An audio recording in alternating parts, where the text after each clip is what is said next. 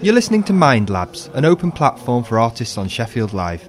For more information, visit www.mindlabs.co.uk. Deciphering the City, Notes of a Walker by Helen Blegerman. Second stop, Sheffield train station, January 13, 2011. My name is Helen Blegerman. I was born in Mexico City and have lived in Sheffield for 4 years. At this point of my stay, I still feel that I haven't found or grabbed in my hands the tangible essence of the ever-changing city of Sheffield. I wonder if a metropolis is at all something one could decipher, and if it is, how to discover the center of its real essence. I wonder if the truth of a city is based on its history, or does it lie in its own present? Perhaps it becomes projected onto what others perceive, or it is reflected in what it inspires in others. I think one possible way to disentangle the truth of a city could be defined by what the foreigner perceives.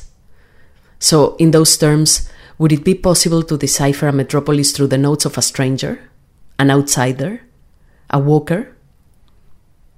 In an attempt to answer these questions, I have initiated a search for the soul of the city of Sheffield. I have started walking Sheffield from west to east, and I will arrive now to my second stop. As last time, I will bring with me the impressions and we will broadcast them over the radio. In this way, all the notes will return to the city where I believe they really belong. Later, with all the places visited and impressions taken, I hope to have gathered enough information to unveil my own deciphered urban map.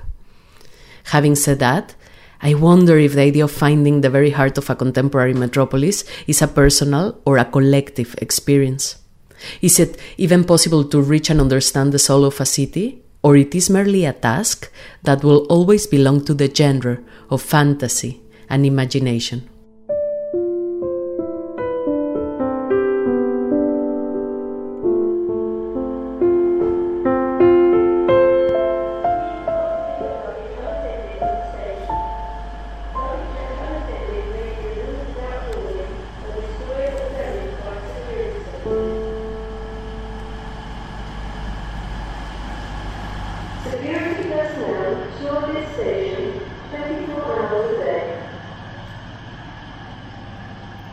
Walking Sheffield from west to east, I couldn't help but stopping where I feel is generally one of the most relevant places of a city. The point that both welcomes and bids farewell to visitors, commuters, and locals. I have decided to stop by the main and central Sheffield train station. Once, it was a terminal dramatically surrounded by green fields, but today it is the first arrival point of a city that welcomes students from more than 120 countries, from Azerbaijan to Zambia, as well as the witness of more than 8 million annual passengers. Arriving to Sheffield from here, the first landmark welcoming you would be the New Sheep Square, a gateway completed in 2006 as part of a major transformation of the area.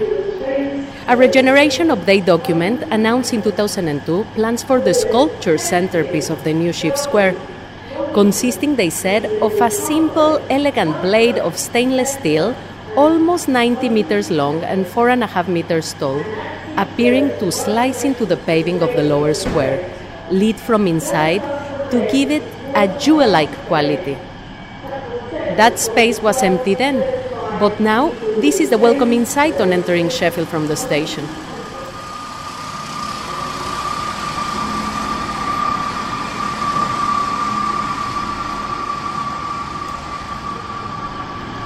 The power of a train arriving sounded over the platform. This is what hundreds of commuters hear over a coffee as they wait for their train to pick them up. But for me, this place is out of the day-to-day, although it is ready to receive the daily passenger as well as the visitor. Here we can find not only a couple of high street British shops, but also an American burger place and an Italian cafe with the latest type of latte.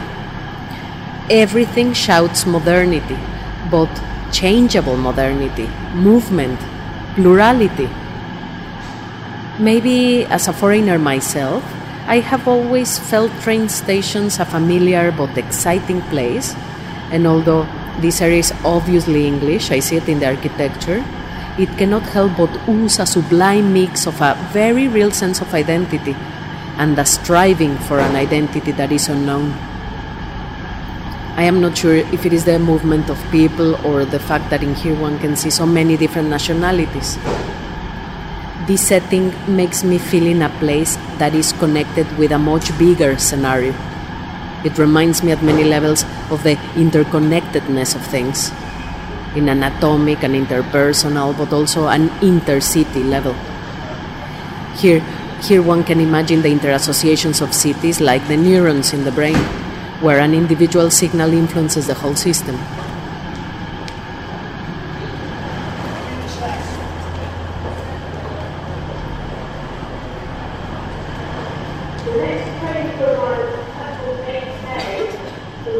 Mexican Nobel Prize winner Octavio Paz said that otherness is a feeling of strangerness that one finds in itself sooner or later.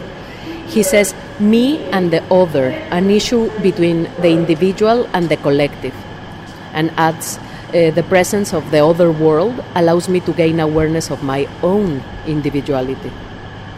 And I think about Paz at this point when I feel the train station as an allower of connection, an enabler of recognition. In other words, the first point for closing a distance where it becomes not just achievable, but a distance as a means of understanding about the other and about ourselves. In fact, I wonder what influence trains have had on local culture, for instance on language. How would the English language be without this infrastructure in the UK? In Mexico, for example, they are not offered as a mode of transport. We travel by bus or by airplane. I wonder how different the Mexican economy would be just by introducing this transport system. Sheffield Railway Station is a highly vibrant nucleus where you can feel a non-stop flux of energy. This flow is replicated by the two rivers that join together underneath, the Porter Brook and the River Sheaf. The former, with a 450-foot fall, travels from its source behind a small farm on Hangram all the way to the city centre.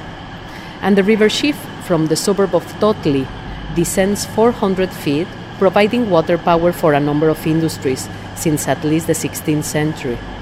An interesting parallel: people running non-stop on the platforms and water working for the industry running continuously underneath them.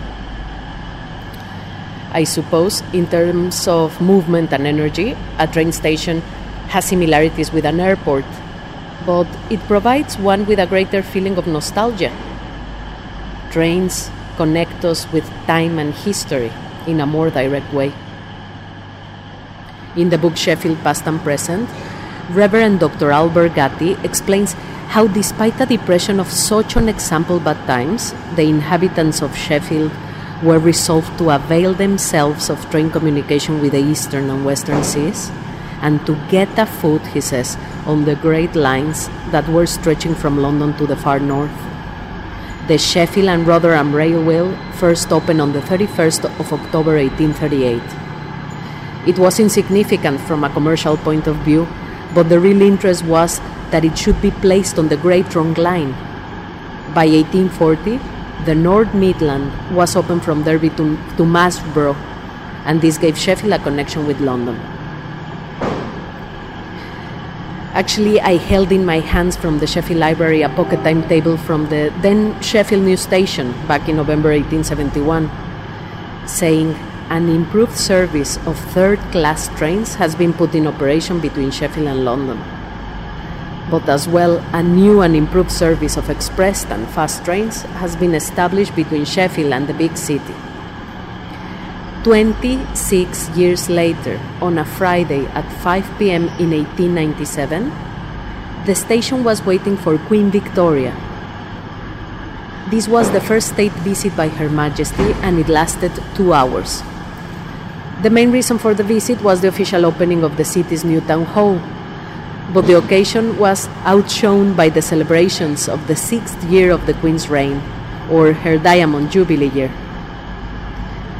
That day, the Queen departed from Windsor, and it was well known that Her Majesty preferred the train to run at a slow speed and resisted the introduction of more modern rolling stock. But when the royal train arrived in Sheffield, the terminal was beautifully decorated, and Her Majesty's saloon came to a stand directly opposite an elegant pavilion in Platform 3. That's what we know now as Platform 5. That was the news in those simpler times, but as I read the Sheffield Telegraph today, I see the announcement that even more CCTV cameras are to be installed throughout the station, and that all cameras will be upgraded to produce clearer and digital images.